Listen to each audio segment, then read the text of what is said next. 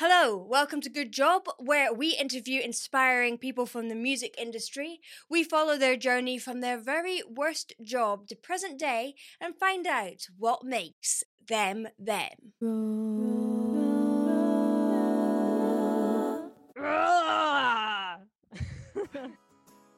That roar was from comedian Mae Martin. Now, Mae is absolutely prolific with accolades across comedy genres, TV, improv, radio, a book, and musical comedy. The worst thing you can do with addicts is what we do to them, which is put them in jail and punish them. And the best thing you can do is pull them closer and surround them with people.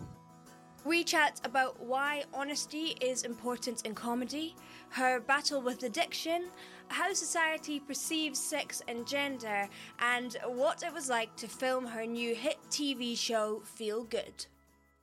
So, we start the podcast the same way for everyone. What was your very worst job in life? Okay, I'm going to go with I worked the night shift at Amato's Pizza Place in Toronto. And so it was 6 p.m. until 4 a.m. And it was very hot. It was full of cockroaches and mice. And people would come in after bars got out wasted. And it was pretty hellish. And I had to take the hot pizzas out of the oven and I'd get burned. And then I had to take the garbage into the garbage room, and for some reason there was no light bulb in there, and so you'd go in and it was pitch black and you could hear all the mice scurrying out of the way, and you'd have to throw the rubbish in the bin, and then I'd get off at 4 a.m. and it would be getting light out. Yeah, that was bleak. It sounds like a horror movie. Yeah. How old were you when you did this? 16. Okay. Did you have plans? Because you were already doing comedy by then, actually, weren't you? Yeah, I was kicked out of my house and I was sleeping on the sofa of a much older comedian, and I was sort of doing comedy, but I'd kind of stopped for a while. Could you have imagined your whole life journey to where you are now? Yeah, I think that was probably the only thing keeping me going, was this deep secret belief that I could do something one day. You know what I mean? So I never quite, although I had so much doubt about that, I think I must have on some level had at least some hope that kept me going, you know? Okay, so let's go back to the beginning of your journey into comedy. How did it start? To go really back, I think Ace Ventura came out and it changed my life. I think I was obsessed with Jim Carrey when I was about 8 or 9. But then my family took me to a stand-up comedy club when I was about 11, and the comedian got me up on stage and he made me sit on his lap and be like a ventriloquist dummy, because I was this weird little 11-year-old in a waistcoat. And I was obsessed with it, and I thought it was the coolest environment and that these people were, you know, gods. And then I just became obsessed with it. I took an improv class, and then I started performing when I was 13, doing stand-up and sketch comedy. And then I never did anything else, really. And you did a bit of musical comedy. Tell us a bit about that, and why you did musical comedy, and why also you don't really do that anymore, do you? Yeah, I don't do it anymore. I mean, maybe I secretly always wanted to be a musician. I think a lot of comedians do. And then I would write these, parody songs, often like changing the lyrics to existing songs. And I loved doing that for a long time. But then now, what happened was the banter between the songs just got longer and longer until it was mostly banter. And then I think it was sort of a crutch, the guitar. And when I got brave enough to kind of put it down and just be myself and chat, things started going much better. Do you think it's harder to, I guess, make it as a musical comedian? I guess it's not as easy to do, like, you can't do like a chat show just with a guitar. Yeah, there's a handful of people doing it who are really good at it. But I think I was just better at stand-up, and I think it was kind of just a way to delay having to be super myself and honest. I mean, stand-up's terrifying. It's like the most terrifying idea to me. And as someone who is a singer, singing is like, cool, I know how to do this. To just talk, I'm like, no. I find the reverse. So the idea of what you do, being kind of earnest and expressing your emotions through song without irony, that is terrifying to me. That's so vulnerable. And at least with stand-up, I feel very in control. And maybe just because I've been doing it a long time, I feel in my element. Do you think that feeling comfortable in stand-up and me feeling comfortable in singing is just something that we have learned? Or do you think that's just our natural states? I think it's like everything, a combination of nature and nurture. Because if you grow up in a house where your parents really value music or comedy, and my parents are really funny and they love comedy, and so I was lucky. So that was definitely a huge part of it. So your TV show Feel Good has come out fairly recently. It was really good. Really enjoyed it. But it's semi-autobiographical. And how was that? Why did you write something about your own life? I think I'd pitched tons of ideas over the years, and a lot of them had been really big genre things, like science fiction things, and then ultimately, even with stand-up as well, I just slowly moved in a direction of being more specific and personal and honest, and then that seemed to be what people were responding to and actually connecting with more. Like the more specific and personal I was and saying weird stuff that I thought no one would connect with, people were like, me too. So I think that I did a stand-up show called Dope that was about addiction and relationships, and then Channel 4 approached me about turning that into something. So then me and my co-writer Joe just kind of built a world around that. Yeah, and it was intense. Yeah, I can imagine, especially putting that onto screen and acting for the first time. How did you approach acting? I cast amazing people around me. It was important to me that whoever was going to play George, my girlfriend in it, was someone that I really found funny and had like a natural chemistry with, and Charlotte was a friend of mine already, so that was helpful because we already had like a rapport and really found each other funny, so that was helpful. And then I just rehearsed a lot. We had about 3 weeks of rehearsing. We did a pilot actually that was really useful because it wasn't bad, but it was an opportunity to find the characters and for me to get a bit of practice. And then once the show was commissioned, that went in the bin. And I don't know, I kind of thought that acting was just about arranging your face in a certain way. Like, I'm sad, so I should make my face sad. So I was obsessed with my face. And then someone told me, oh, you just have to feel the feelings. And then your face will naturally do what a normal person's face does when they, you know what I mean? Mm-hmm. So I think I had to sort of release ego a bit and vanity and just feel the feelings and trust that my face was doing the right thing. I mean, going into that, a lot of the writing stems from like real life experiences. So how was that going into those places through acting again? If I'd known how it would feel, I might have written it differently. So I'm kind of glad I didn't know that it would be quite intense. And so writing it, I was like, yeah, fine. Yeah, I'll snort some coke and do this. And yeah, doing it was weird. The drug stuff was really depressing. But the pace was so fast and I had such fun people around me and supportive people. And I got on so well with everyone. I had Joe, my co-writer, is my best friend, and I had Charlotte being amazing, and the director. So it was absolutely fine. I was so intensely focused on trying to make something good that I didn't have much time to kind of like spiral into a well of despair, you know? You talk a lot about addiction within both your TV show and just your general stand-up. How much do you think other people who don't have a specific addiction, how much do you think this applies to other people? I think the more you start thinking about it and reading about it, the more you'll notice it in your own life, maybe.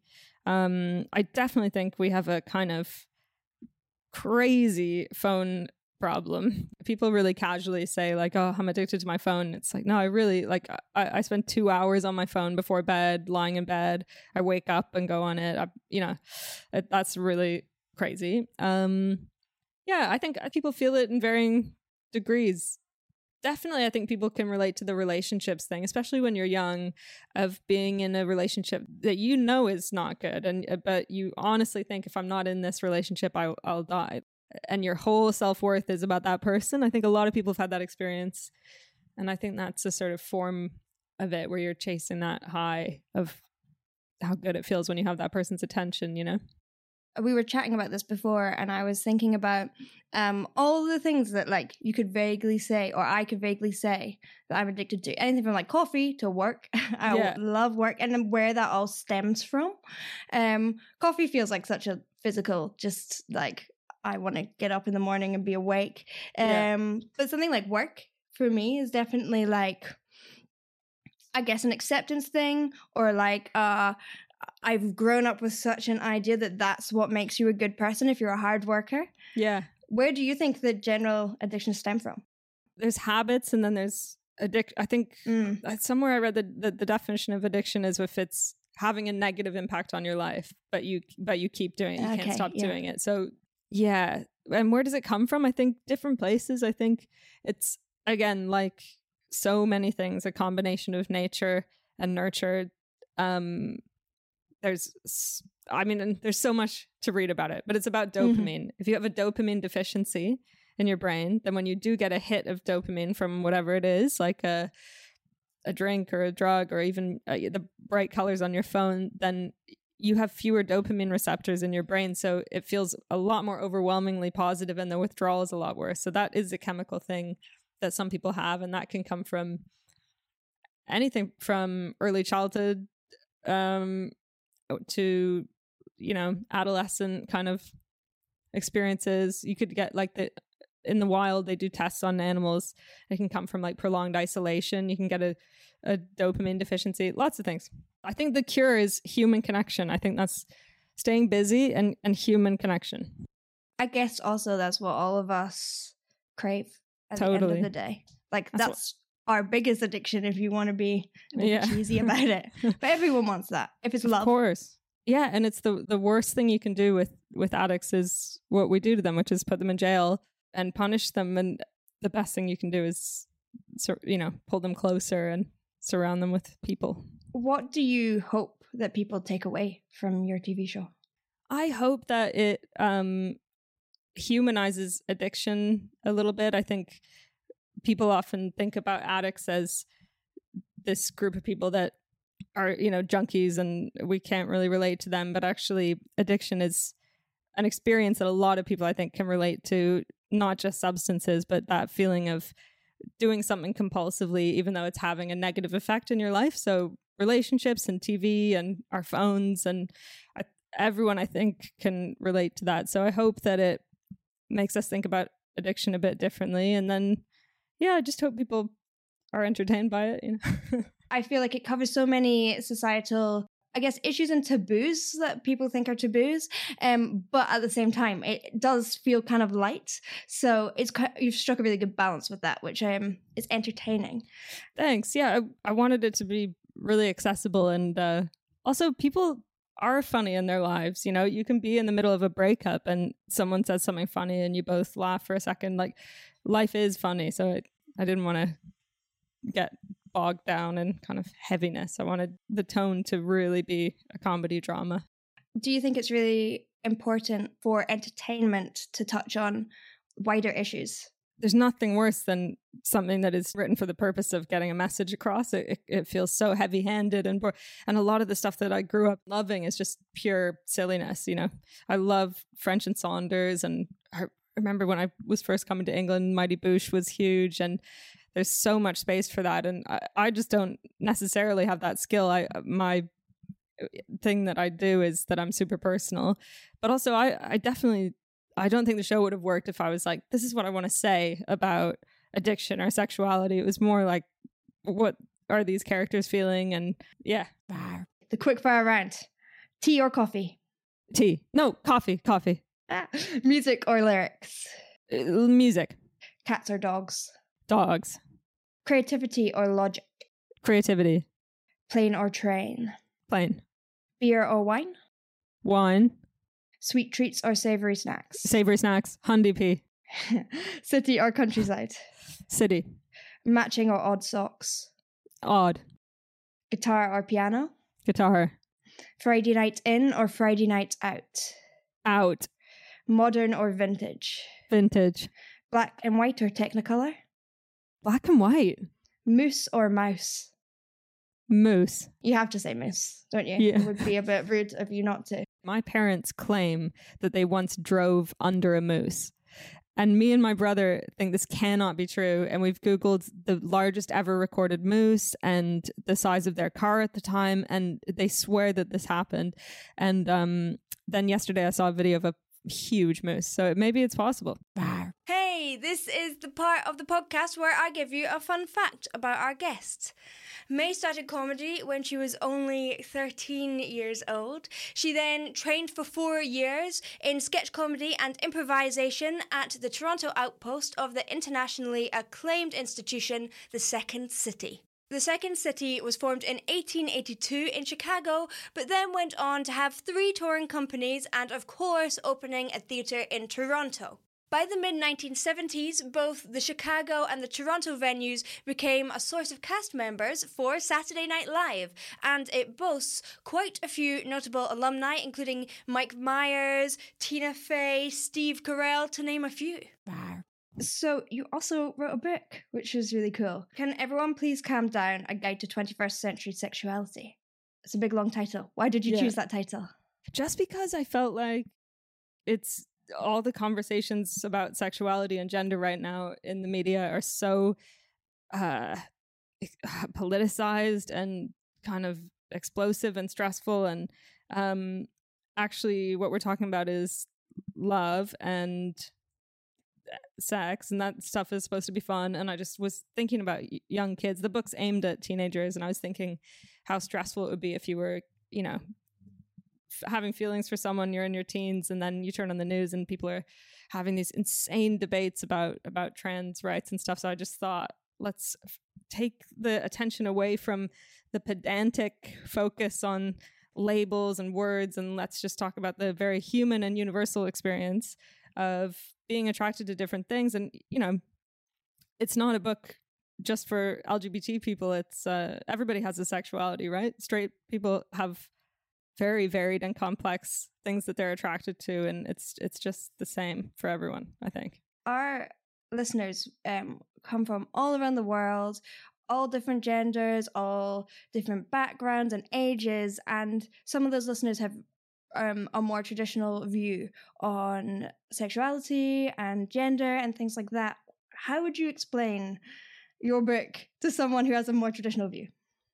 Well, it's funny the word traditional, because that kind of, I think we sometimes think that this new kind of fluidity around sexuality and gender and stuff is a recent thing, and it's a millennial kind of thing. But actually, if you look at human history, as far back as there's been human civilization, there's been variances in sexuality and gender. There's, you know, different cultures that recognize multiple genders or have bisexual gods and things. And it's actually quite a recent thing that we've had this very binary view of, you know, people are gay or straight, and that's maybe just a blip. And maybe we should get back to the more traditional view, which is that things are a little more fluid. But also I would, if people are freaking out about it and they're listening to this being like, I hate you, I would say just don't stress. Nobody's trying to force you to do anything. Everybody just wants to have a nice time and be in love and fulfill their potential on the planet as a loving and happy human being. Yeah, for sure. How much do you think in recent years the public perception on sexuality has changed?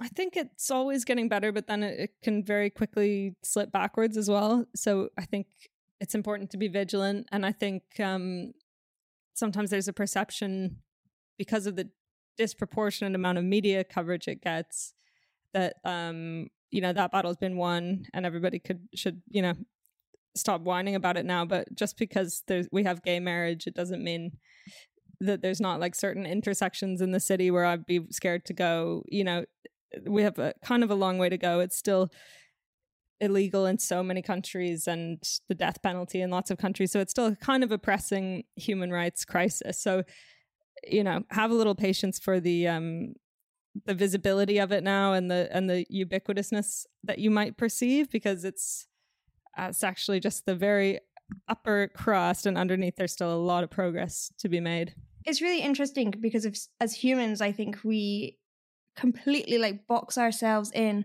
all the time to anything, whether and it's like so tribal in how we are all the time with everything, even if it's music being like, this is my favorite band and every other band's rubbish. And everyone's like that with everything. And I think we just need to like chill out about everything, literally everything. We can just be like, you know what, doesn't matter. You do you, I do me, whatever. I think you're right. People want to be part of a tribe and they want to feel safe in there. But and I even see that in the gay community a lot. Like a lot of biphobia. Like I'm bi or whatever. If I had to put a label on it, like I date men and women, and I've been booed off stage at Pride festivals. Not booed off stage, but been booed for talking about dating boys by people who think because I have short hair I should be gay. Like, you know what I mean? Everyone needs to chill. Yeah. I think that's like a lesson for life. Just chill out. Chill. For sure. Do you ever doubt your direction or yourself with your comedy? Yeah, all the time. Totally. Yeah, I worry that I'm going to wake up one day and have nothing more to say, or not be able to write anything new. But I think now it's become enough of a muscle that is pretty active. So I think it's okay. I mean, definitely with stand-up, I now, for the first time, maybe it's taken like 20 years to get to this point, but I feel like confident that if I can go on stage and be at home there, you know? You do quite a lot of improv-y type things as well for stand-up. Exactly. So you must feel like... That's a good feeling. I love improvising and talking to the audience and stuff. And then you feel like if you've got that muscle honed, and it's so fun. It's so fun. I've loved doing that. That's only been the past few years, doing an hour of improvised stand-up based on audience questions. And that's maybe the most fun I've had on stage. So interesting. To me, that sounds the most terrifying. It's nice to have that element of control. Actually, weirdly though, going back to music, if I get to improvise a song and someone's just playing and I get to sing along, I'm like, this is great fun. So I guess I kind of get that. There you go. Side. Yeah, it taps into some level of instinct or intuition, and it's fun and makes you present. Well, that's a good thing always. If you could wake up tomorrow having gained one quality or ability, literally anything in the world, what would it be? I dwell on the past a lot, or I worry about the future, and I would love to have like a switch that I can, it's voluntary. Like I only have to switch it when I want to switch it, but it just blocks out the past and the future. So I'm just in the present moment. Mm-hmm. That would be amazing, because you could always switch it off and have a nice wallow in the past or process stuff and worry about, but to be able to be like, I'm going to this dinner party or something, or I'm going to this thing and I just want to be present. Yeah, that would be amazing. Yeah. So do you feel like you're successful in what you've done? No. Well, I feel really proud of Feel Good, and I'm pretty self-critical, and I'm proud to have done it, and so grateful. But in general in life, there's so much further I want to go. But then also on a personal level, like I've been Zooming a lot of my friends, and you know, a lot of my friends have little babies and wives and husbands, and in that area, I'm very bereft at the moment. I think I'm feeling that in lockdown anyway. I'm sure a lot of people are, where I'm like, yeah, cool, I'm getting these Instagram followers, but where's my toddler that loves only me, you know? Is that when you'll feel like you're successful? I think so. I think probably. But then they say you're not supposed to obsess over it or focus on it, because like it's when you stop worrying about it, then it comes. Also, I've made a choice like years ago to really pour myself into work. So I'm sure I, had blinders on. But then a lot of people from the outside will be like, this is like super successful person. Yeah, totally. And I'm very grateful and lucky. Yeah. And the past couple of years have been insane. It's so interesting because we just all have our own, I feel like we move our own goalposts. We kind of all the time, constantly.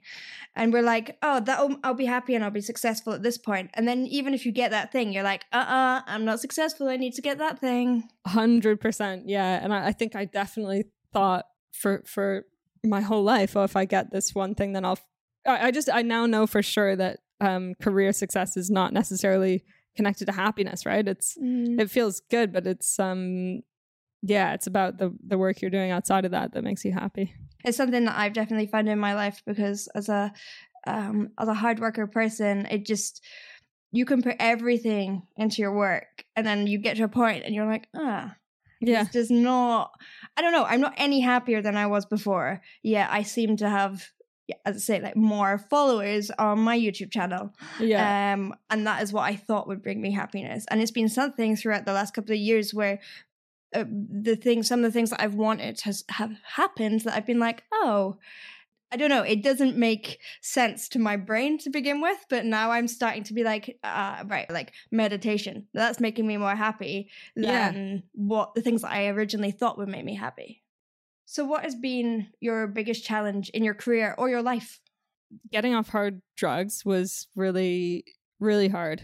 That was hard. I'm glad to have done that.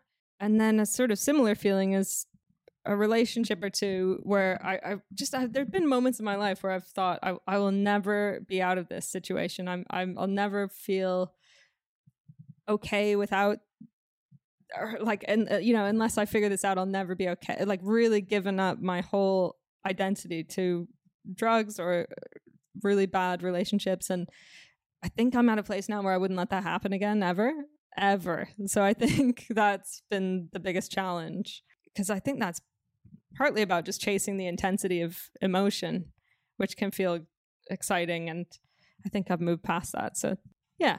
What is, with your comedy, your ultimate direction? Where do you want to go? You've done so many different things with your work. I'd love to do more feel good. And I'd love to I have a couple other secret things in development. I'd love to do a movie. I would like to, because I'd never acted, and now I have. I'm like, I really enjoyed that. So I kind of want to play a superhero. A superhero. I don't know. I want to play like bat person, and I could get really into it, I think. I don't know. Maybe I'm being crazy, but I wouldn't mind playing a character that's very separate to myself and very different. I think that would be really refreshing. Yeah. What would be your superpower? I mean, I literally want to be Batman. So just having a wicked voice. Having a wicked voice and a lot of gadgets. Yeah.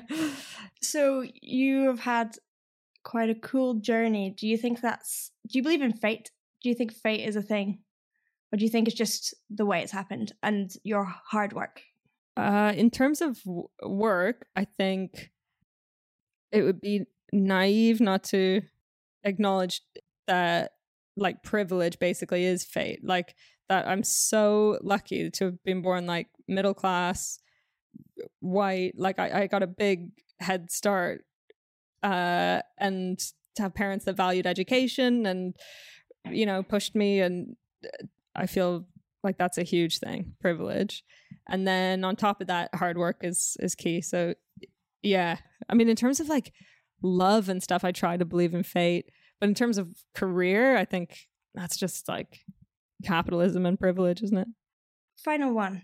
Do you have any advice for people who want to enter the entertainment industry? What should they do?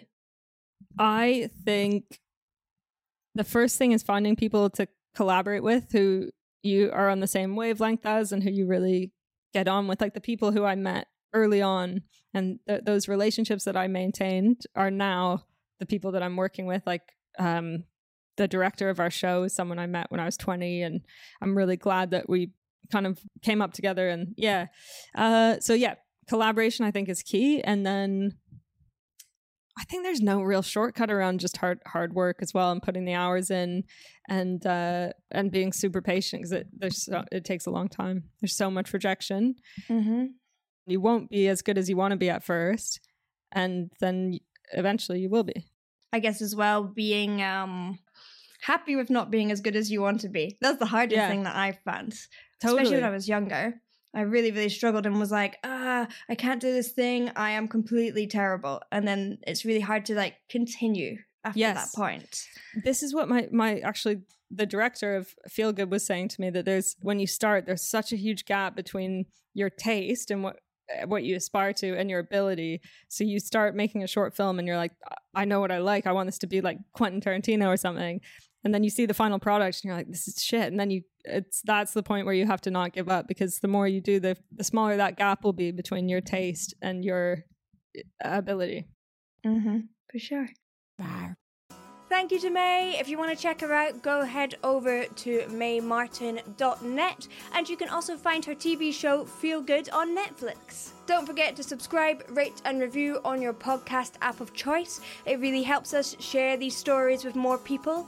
We love your feedback, so feel free to drop us an email at goodjob@bethroars.com. And if you'd like early access to the episode and just to support the podcast, head over to our Patreon, which is patreon.com/BethRoars. Once again, massive thanks to May, to James and Kazra at One Fine Play for the initial edits, to my co-producer Tom, who works super hard on these episodes, and to you guys for listening. See you in the next one. Bye.